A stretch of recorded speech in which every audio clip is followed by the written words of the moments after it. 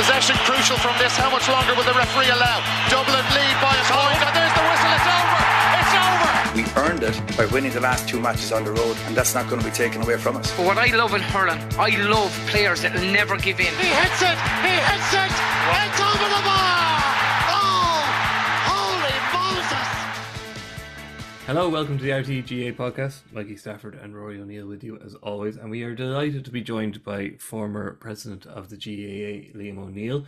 He's joining us primarily to discuss the mooted or the reheated and new fresh hopes for the integration of the GAA, the LGFA, Camogie Association, Rounders and Handball, a lot of them.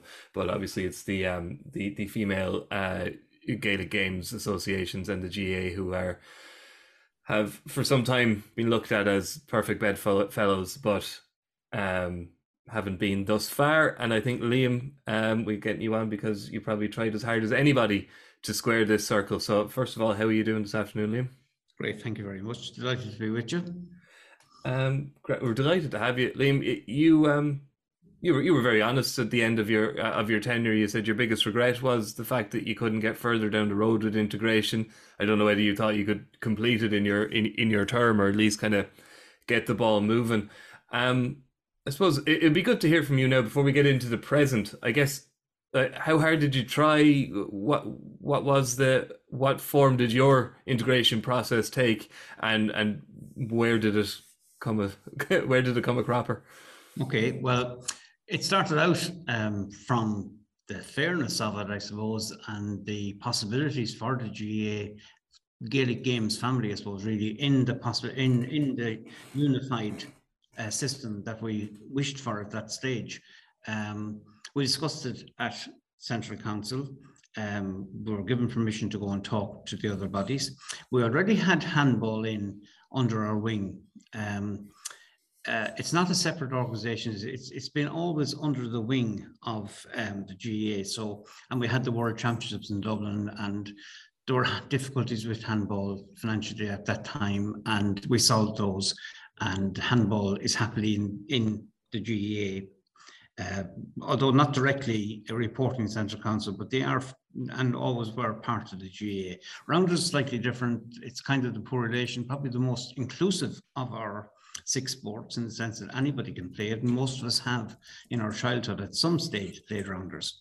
And I did a bit of work on developing that. We bought 1,000 bats because you can't play rounders without a bat.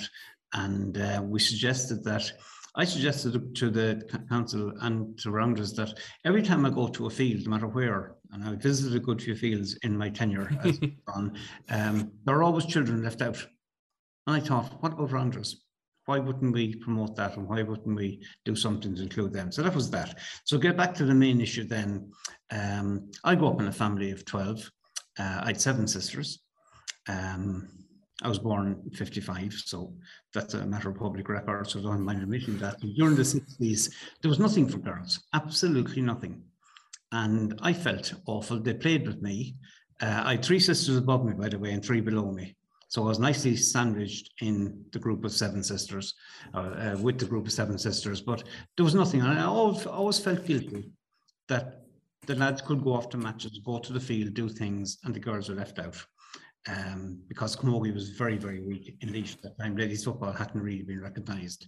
So it struck me as odd that we would be separate, because if you were designing the GAA right now, you would design a united organisation. There's no rocket science to that. It has in fact been done in Europe, that it is a united single organisation. And that's interesting. And I always said that the solution to the urban challenge in Ireland will be solved by people who worked in a situation where Gaelic Games was a minority sport, because they would have to devise methodologies of growth to promote growth. But it seemed to me that it had gone to a stage where somebody had to speak up and say, really, we should be doing something about unity. So we agreed that we would talk to the CEOs and Uachtaráin of the other 2 bodies. And we went as far as visiting each other's central councils. We went, I first to Camogie, Second meeting was Camogie and Ladies Football were to come to our Central Council. Ladies Football didn't turn up. That should have been the first red flag, but we said there were probably reasons, okay? Then we went to a Central Council meeting of Ladies Football in Tullamore. Probably the most difficult and fractious meeting I attended in my entire GA life. And that's a big statement. That's in anyone's GA life, that's a big statement. We've all been to fractious GA meetings. Yeah, it was, yeah. We were blown out of the water, really. There were people lined up to take us on. We got support from significant people. I will never forget it to Michael Ryan from Waterford, who was a great promoter of ladies football with his club and his county, and was a hurling manager in Westmeath and a number of other counties, if you know the man I'm talking about. Yeah, he managed Waterford as well at one stage. Yeah. So he actually stood up for us. Pádraig and I were taking a fair hammering at the meeting, and we were accused of trying to take over ladies football. And the next president of the organisation was very unfriendly. And significantly, one lady, she could only have been in her mid-20s, stood up and made an impassioned speech about that they weren't going to be sort of taken over after suffering 40 years of hurt. And she was only 26, so how she figured out she got 40 years of hurt into that, I don't know. But eventually it became very obvious we were going nowhere. And it fizzled out, quite frankly. We were told at the time to take 10 years. Significantly enough now, we're facing into the 10th year of that with nothing done. And we've been making noises about saying things are improving, and all the language used in the 10 years or so since we first suggested this has been about kind of implying, isn't it grand, or it's improving? And yet it's not. And the ladies players, Camogie and ladies, are coming out now quite openly and saying that they deserve equality. Mm-hmm. We always wanted them to have it. That's the irony of it. Yeah. The one thing we do have, Rory, I suppose, to an that has come in the last decade or thereabouts is the one club model, which at a local level in a lot of places seems to work. How does it work for yourselves up in Donabate? From our point of view, it absolutely works perfectly. I mean, we've all, since we brought it in, it came in a couple of years before I took over as chair, and it's like boys and girls pay the same membership. They're members of the same club. Why they wouldn't have access to the same facilities, the same level of coaching, the same level of competition, the same levels of facilities that we can make available to them? I mean, sometimes I get a little bit frustrated at this notion of inequality.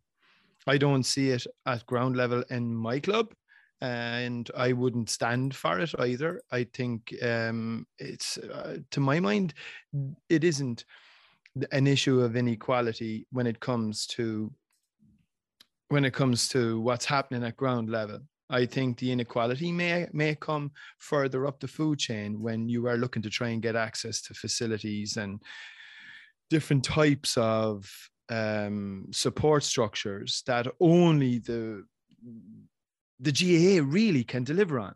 I think the GAA have access. They own all the grounds and they own all the pitches. I mean, the situation we saw, for instance, in the women's football semi-finals a couple of years ago, where Cork and Galway were told they were playing in Parnell Park, and then on the morning of the game was shifted to Croke Park. I mean, those types of situations, we've seen it actually with dual players, where Cork have been put under pressure in different scenarios, whereby the Camogie, like, they have quite a number of dual players, Hannah Looney, there's Breach Corkery, a load of girls who were kind of struggling because they were obviously being pulled by both organizations who were putting their fixtures on at the same time. I think if everything comes under the one umbrella, that problem doesn't, become as much of an issue. So I think the issue really isn't at ground level, as far as I can see. Not every club is operating the one club model.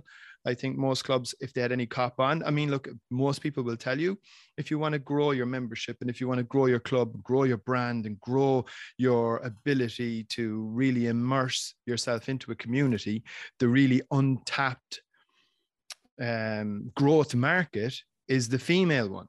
So that makes absolute sense from any organization to really try and go after that, because they're 50% of the population, you know. So I think from a club point of view, I don't feel it's as much of an issue, but I can't speak for every single club in the country. Yeah, Liam, to people maybe outside, they'd look at the success of the one club initiative and say, well, this should crack it, because, you know, if you want to make change in any organization, it's from the ground up. So first of all, how would you assess the success of the one club kind of initiative, in terms of exactly what it is, a local, it's a local action, but then also maybe explain why you don't think it's had more of an impact at the upper echelons of the organizations. Because first of all, the upper echelons of the organisation, certainly in ladies football, didn't want it. So that has changed a bit, and that's great. The difficulty about in Rory's club there, the one club model is possibly because he has a big enough population base to field single teams on their own the whole way up. That's true. Yeah. Also, you said that the underage pay the same membership. Do the adult males and females pay the same membership? Yes. Okay, but it costs more to affiliate to ladies football and Camogie than it does to the GAA. This is a minefield, which I'm happy to get into, Liam. Yeah, but it's a real bone of contention for clubs, that particular point. Sorry. Yeah, and that is really to sustain 3 organizations. Correct. Yeah, we got hit with a levy this year, Liam. We were hit with a levy. Every club was hit with a levy of €250 from the LGFA. We still don't really know what it was for. We were kind of told that it was to cater for insurance or something along those lines. Look, we paid it, obviously. But I just thought it was a bit bizarre. You know, Camogie, we've subsequently now entered, we're now part of the Camogie Association as well, because we've started Camogie in the underage ranks. This is an organization in its infancy, and they weren't looking for any levy. So I was curious on that every club was being hit with this same levy now. Yeah. And I suggested to the leaders of the other organizations that if we weren't prepared to unite, how could we in all conscience face people like you on the ground and say, hey, you should unite, but we're not going to. And that was always bizarre to me, but the cost factor is significant. And the fact that a woman, female, wants to be a member of her GA club, also wants to play ladies football and maybe handball, she would pay 3 memberships. Yep. 100, if there was 50, say, average for each of them, she would pay 150, whereas I would pay 50. Not sustainable, really, and no need for it. But there is another side to it, and let's in a county like Laois, where we haven't many clubs anyway who can field single teams from under 6 to adult without joining with other clubs to form independent teams at underage level. There are complications there, but there are also complications where there was a ladies football club, or indeed a Camogie club. And we've had a good few Camogie clubs set up in Laois over the last 5 years. Thankfully, it's the numbers playing have increased dramatically. But you might have a club based on, say, in Camogie, on a hurling club, but would be feeding from the female membership of 3 or 4 other hurling clubs to have enough to field teams. Now, the one club model is a more complicated, it's not impossible, nothing is impossible, but it's a more complicated structure than it would be in your club, because to whom does the female belong?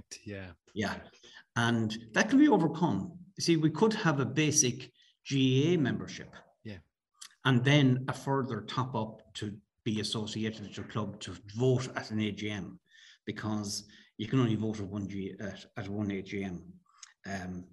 Unless you pay different memberships to each one. So that's a little bit more complicated outside of the big urban areas than it is in the urban areas. But that's not an excuse.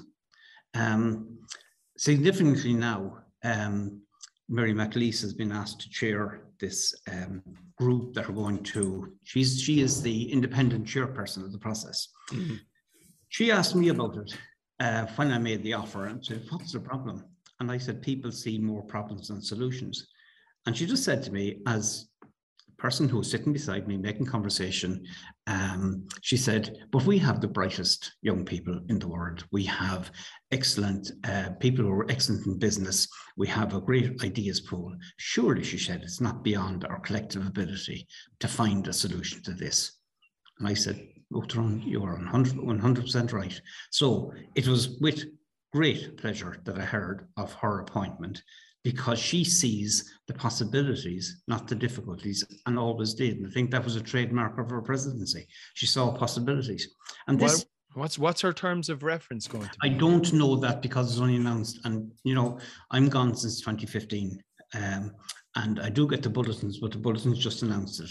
And I'm not directly involved in GAA leadership committees at the moment. I do leadership courses and club planning for the GAA, but I'm actually sitting on the resource management team, which is the equivalent of Coiste Banishti at Camogie as a guest. And I'm delighted to do that. So, because I've seen a different perspective. But really, and I've said it to Camogie should always have looked to join us, not necessarily as a three-pronged unity, but they should have joined the GAA, because there was more willingness in Camogie to join at that time. I'm obviously conscious we have a former GAA president here, and we don't have a former LGFA president with us. So I'll play devil's advocate, I suppose, and just, you know, from the LGFA's point of view, they are as far as I can see at a national level, from a media standpoint, which would obviously be one I'd be quite familiar with. They're pretty successfully run. They've got a national broadcast deal. They've got good sponsors, good advertising campaigns. Underage club level seems to be really well run. They seem like their participation numbers are huge. So they see, the big bad beast from Croke Park hovering over them, looking to absorb them. Why should they make that deal? I suppose, Liam, is the question. You get it from the outside. For somebody who has no skin in the game, you can kind of say, why would a smaller sporting organization want to be, taken on by another one and kind of just become, kind of a department of a bigger organization? I guess that's probably where their issue comes from, is it? But Mikey, just before Liam comes in, one thing I would say, they still have little or no facilities of their own or rights to any of those. That's the big thing for me, is that if they were to come in under one umbrella, the GAA is a social democracy, they would automatically be entitled to access rights to all the facilities. They wouldn't have to go to Croke Park and say, can we play our matches on the third Sunday in September or the third Sunday in August? It would just be a given. Sorry, Liam. Yeah, that's a fair enough point. And yes, they would be entitled to the property. And quite frankly, people talk about pitches being overused. As I drove around the country during my presidency, and I still keep an eye out, there are an awful lot of pitches underused at the moment. And that's something we have to sort of face up to. Why would they join? We didn't suggest really that they should join. We actually made the offer to them if they wished to join. And that was the way it was put, because you can't force a marriage. You have to people have to want to do it. And why would they do it? They do it because if in your club, Rory, I bet your children play the Go games, and boys and girls up to the age of 11, under 12, are entitled to play together. Now, the good thing from the wider GAA family point of view is, and will be with Camogie with you from now on, is that we actually already trained the girls up as far as 11. And the ladies' Gaelic football and Camogie, in places where the Go games operate up to under 11, 12, they're handed a cohort of players who are already well on the way to being skillful and to being proficient in the skills needed for the games. So that's working already. But a lot of that is the reason for the success. And nobody begrudges that. Absolutely nobody, because the modern family, unlike the family in which I was reared, the modern family wants the boy and girl treated equally and wants to bring them to the one venue. And the reason you have the numbers you have up as far as under 12 is because you look after the girls as well as the boys. And it's not rocket science. That's in a modern urban family, people expect that. They don't need to be driving around twice and three times. They go to the one venue, they're all looked after. And that's why. So if it works at that level, Why wouldn't it work beyond that?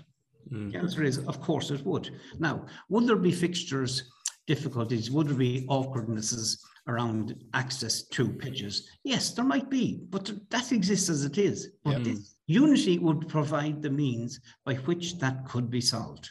To an extent, and this is probably true with some members of the Camogie Association as well, I would imagine at the administration level, kind of wondering about, kind of their power being denuded or diluted, or administrations being thrown up in the air and reconfigured. Was that ever an issue within the GAA? Because obviously the makeup of management committee, central council, even Congress, it would have to be split three ways. So I'm wondering, the old expression, turkeys don't vote for Christmas. Did you ever meet any resistance within the GAA from people who might think that their place on a significant committee or something might be lost to somebody from the LGFA or the Camogie Association? Absolutely. Of course. That's human nature, because the first thing happens when change is mooted. Most people will say, how's it going to affect me? That's exactly it. How is that going to affect me? And if it affects me in any way negatively, they won't support it. And that's the reality of life. Of course there would be. There would have been more fear probably in the other two organizations, because the people who had positions there in a one committee situation, the division by three would affect some of them more, really. And there was a fear on that. But it also existed on the GA side. And someone told me afterwards, a fairly senior official told me that I was probably lucky they didn't say yes, because he said you would have been faced with the monumental headache of making it work. Now it's going to be done by a process of agreement, and that will make it easier. Liam, could I ask though, when this didn't work under your tenure, if I can remember correctly, the GAA, not the LGFA or the Camogie Association, seemed to attract some negative publicity around the fact that it was nearly, because the GAA nearly gets blamed for everything anyway, and that it was the GAA's fault for not making it work. Is there an element of, don't want to be using the term like a patsy, but by putting somebody of the profile and stature of Mary McAleese front and center, and then if it doesn't work, for the GAA to say, well, look what we tried to, look what we got on board, and if she can't make it work, well then, there you go. Yeah, that's the other reason I'm really pleased that Mary McAleese has been appointed, because what happened to me was I became the focus of the negativity for daring to suggest it. And when you want to attack an idea and you don't want to do it, you have to find somebody who's the target. And I became the target. And even after Congress this year, I predicted before Congress, by the way, in another podcast, that I would become the target. So the easiest thing is to attack the person. But now that's taken away, and there's an open discussion, and people have to come up and give their reasons and negotiate honestly. And my big wish for this push is that people do that honestly. Let's lay out the problems. Assess them, and find solutions to them. And it can be done. It has been done in Europe spectacularly, and I see no reason why it couldn't be done here. The other difficulty that it could help on is this push for equal membership, gender balance. If we were United Organizations, we have two organizations that are entirely female, one male, so it would redress that imbalance. A method would have to be found, though, not necessarily to you'd have to include everyone. It'd have to be open, it'd have to be fair, but you still have to have the right to vote. People still have that, and they have that in Europe. They could technically have 3/4 of their board female if the elections worked out that way, and they're quite open to that. And we will have to face that. And yes, there will be a lessening of the number of jobs available for people at the level that, let's say Central Council, Cushtabanishti, bigger committees in Croke Park. We'll have to face that, but you won't solve this problem without some people, or maybe all of the people involved, swallowing a little and sacrificing a little of what they have for the greater good. Sorry, Mikey, I just have one other question, because I know it's a big thing. It's a big talking point. We'll say in my club anyway, and across the board, is the area around player insurance. Now, as we know, the GAA operates its own insurance scheme in terms of medical bills, etc., because it became so unwieldy. They decided to take it in-house, and look, it works fine. I think it's 30% of whatever you end up claiming for, and that's fine. And they had to put a cap on it because, as we know, people were taking advantage. Okay. Now, my understanding is the LGFA are still going through a broker. So that would then obviously be one, and people might say, oh, that's like boring. Sure, look, they can just come in under the GAA's insurance scheme and that would be sorted. But that then is all of a sudden is a huge extra raft of people that are going to be pulling out of the insurance scheme. Now, obviously, your membership will shift to a central pool, which will offset some of that. But it is a big issue in terms of what Mary McAleese might face, which she may not be appraised of going into it in terms of the intricacies of how this whole thing is going to be managed. Yeah, most people in the GA don't understand our player injury benefit scheme. They don't. No, it's not an insurance story. It's a benefit scheme. Yeah, it's a benevolent. Yeah. We made two big attempts, one in the 80s, I think, and one after, to get players to pay their own insurance premium. And guess what? They wouldn't do it. They wouldn't do it. So we had to protect them from themselves with the player injury scheme. Now, that is administered by a broker, but it is the GA resources. It's administered by a broker to stop people fiddling the scheme, for want of a way of putting it. Because and there was people. I know. Anyway, there were in my time as Oak or maybe slightly before. There was one club that were systematically fiddling the scheme.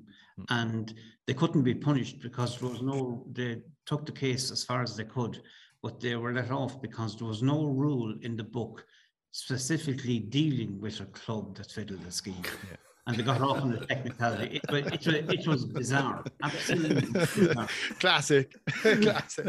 GA white collar crime. I love it. Yeah. But I suppose the point I'm making, Liam, is that these are the little. These are the hurdles that people are going to have to jump if this thing becomes reality. Would that be fair? Absolutely. Was it Albert Reynolds said famously, "It's the little things trip you up." Yeah. Well, there are lots of difficulties, and there will be difficulties. There will be some stuff that will be very difficult to iron out. And can I just go back on one thing? When you talked about ladies football and the performance done, I have huge admiration for what Helen O'Rourke has done with ladies football. Absolutely brought the profile dramatically up, and it's wonderful and it benefits us all. And even though we mightn't have seemed to be in agreement on this particular process, I would still admire her hugely and say that she has contributed enormously to the Gaelic Games effort. Just in case anybody is in any doubt about that. Now, we don't agree on everything, and I think she made that quite clear. that's a different issue.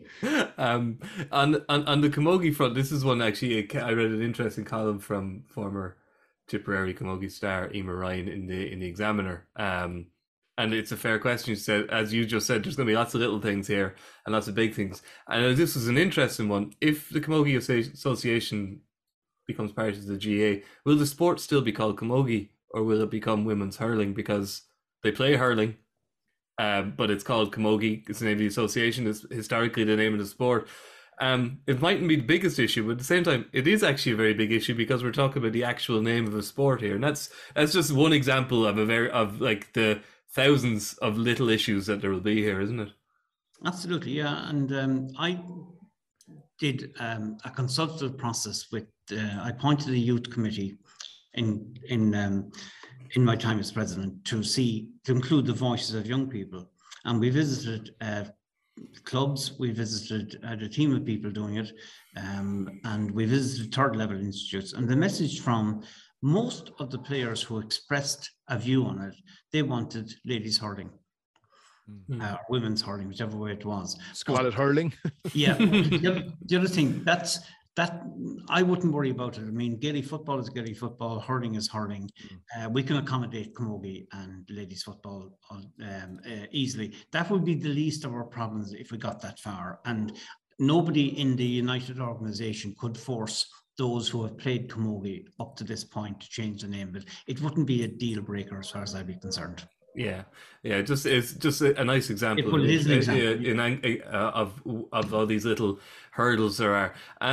I suppose, and finally on this issue, Liam, as a man who gave it his all, how do you fancy Mary's chances here? She's obviously a formidable woman, and she's known as a builder of bridges. She's brought more disparate groups together than LGFA, CA, and GAA. So, do you think she has a chance?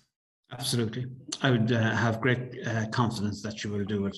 But she will do it by managing to do that. And she is expert at bringing people together. But I hope people embrace this opportunity now openly and honestly and say, yes, this is for our good. Let's see how we can do it. I think it's a wonderful compliment to the GAA family that a person of Mary McAleese's status would do this for us. And that's the success of the GAA, that we can get people to do voluntarily for us what you couldn't pay money for, and have someone of her status willing to do that. But that's why I wanted to make a point early on. She did ask at the time when I tried it, she did make the statement, surely it's not beyond our collective ability. And she's right. If we want to do this, we can do it. Yeah. And what kind of time frame would you see, Liam? How long is a piece of string? Yeah, I'd say it certainly could be done, could be completed in 3 years. Wow. You wouldn't have to, it's once you start, it's like when you start breaking down walls or even building walls, it goes quicker as you do it. The main thing would be to start, get the ball rolling, and it might even come quicker than that. I think people would be fearful of a quick fix, and I can understand that. But if it took 3 years, what about it? Yeah. Wouldn't it be great if the end goal is achieved and if little boys and little girls could say, we're going to grow up in organisations that values us equally? Wouldn't that be a marvellous achievement? Yeah, and no more fixture clashes, no more dual player conundrums. It would be fantastic. Well, we have it would be nice to get your opinion, Liam. Obviously, the lack of intercounty action has slowed the GAA news cycle considerably, but in some ways, unfortunately, the GAA is still grabbing headlines, and the issue of abuse of referees, physical, verbal, etc., is rearing its head in Roscommon, Mayo, Kerry, Wexford. It's always been there. Was there something in Waterford as well? It's an under-12 match. I think it's not as if it ever went away, Liam, but it's unfortunately the way these things do. They tend to flare up, but in one way, is it almost fortunate for them to flare up because it can't be ignored? And this seems like something that the GAA really needs to grasp. And to me, as a very polite and never in any trouble junior hurler, I would say I think the GAA rulebook in some respects kind of needs to be torn down and rebuilt here, because as with your example of diddling the insurance fund, like the GAA rulebook is constructed in such a way that if something's not in it, it's not in it. And if something has a maximum, penalty, which I think for abusing a referee is 96 weeks or something, that's it. That's as high as you can go. And for a lot of us now, looking at these stories and the impact that they're having on games administration and the supply of referees, a 96-week ban to me seems like pretty small beer when the actual, kind of the facilitation of games is at stake here to an extent. Very long question. It was, sorry. I turned into a bit of a rant. First of all, can I say, I really admire the stance taken by the Wexford County Board Chairman, Micheál Martin. Yeah. Faced the thing honestly and openly and didn't shirk it, didn't try to hide, didn't try to say it's improving or whatever. He said what he said very directly, and I really admire him for that. Our rule book only allows for a 48-week suspension. That's the max you can give. That's across the board. But there is another option.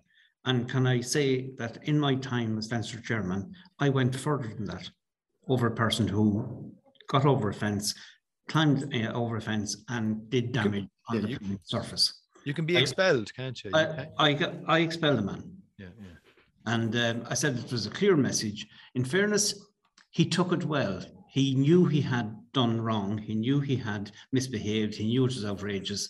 And I took the line that rather than find the club, which is the easy thing to do, and hit the volunteers again, I had a policy in discipline that just you punish the perpetrator of the offence, whatever the offence is, whether it's on the playing field or off it. And we did that, and we expelled him. And in fairness to him, he took it manfully. And the message I was trying to give was, there's no acceptable, I've said this anyway, on the field or off, there is no acceptable level of violence. Absolutely not. And whether you push a referee or whether you trip him or whether you hit him, whatever, they're all very serious. A person doesn't leave his family and his home and go out to referee a match to do anything other than the best job he or she can do. And I think we have to get that across in society. And the excuses are just that. But I think that because the GAA is a grassroots organisation, because it's a community organisation, people will stand by the person and say, well, you know, Rory's a nice man. He's most of the time, he's great. There's great work in the club. After sometimes he just loses his head at games. My answer to that is no. The person who, the part of the Rory who loses his head at the games, that has to be dealt with too. Yep. Nothing excuses. I don't care what voluntary work that person would do at a club. When you step over the line, you must be punished. Now, Micheál Martin said it was a societal issue, and it is. It is certainly. There's no doubt about that. But we have to face it. We have to do our bit, and we have to show leadership on it. And I like the idea of them bringing a motion to Congress. It puts it on the agenda, and we really can't expect. I did refereeing for 2 years myself. I often said that it was the only part of GAA involvement where I got advice every time I went out. That begs the question, Liam, why only 2 years? I don't know why that was, because it was challenged at some stage. But the rule is that a suspension of more than 2 years, I think the thinking was that it wasn't improved by doing 3 or 4, that the next option, and I think when that rule was first thought of, the expulsion was thought of as a more likely option than it has become over the years. It's significant. There aren't, you don't hear of it very often. No. Do you think it should be used more often? Oh, absolutely. Absolutely. Why would any organisation tolerate a person who lets it down? Lots of organisations refuse membership. If somebody misbehaves in a golf club, nobody would be surprised at them being happens all the time in a golf club. It does. It happens all the time in a golf club. Yeah, they throw people out all the time. Yeah, but and it's acceptable. But we're an amateur organisation. We have to and I think that an amateur organisation should be big enough to say we will be accountable to the highest possible standards, whether that's governance or discipline or whatever. It's a cultural thing, though, Liam. I mean, you're trying to shift a culture, and when something is as endemic as refereeing abuse as it has become, I mean, I tried to bring in a zero tolerance approach in our club, but like there's always one or two that you're kind of going, geez, there he is again, so when you're trying to shift that mindset, like that's a very difficult thing to do, number one. And number two, if I could ask you, do we educate people enough on the rules? I have an awful feeling that a big part of the reason why people give out about referees is the people that are giving out actually don't know the rules. Yeah, I'd agree with you 100%. And I did suggest at one stage that we should have a rules test for a person to be allowed back after a suspension for abusing a referee.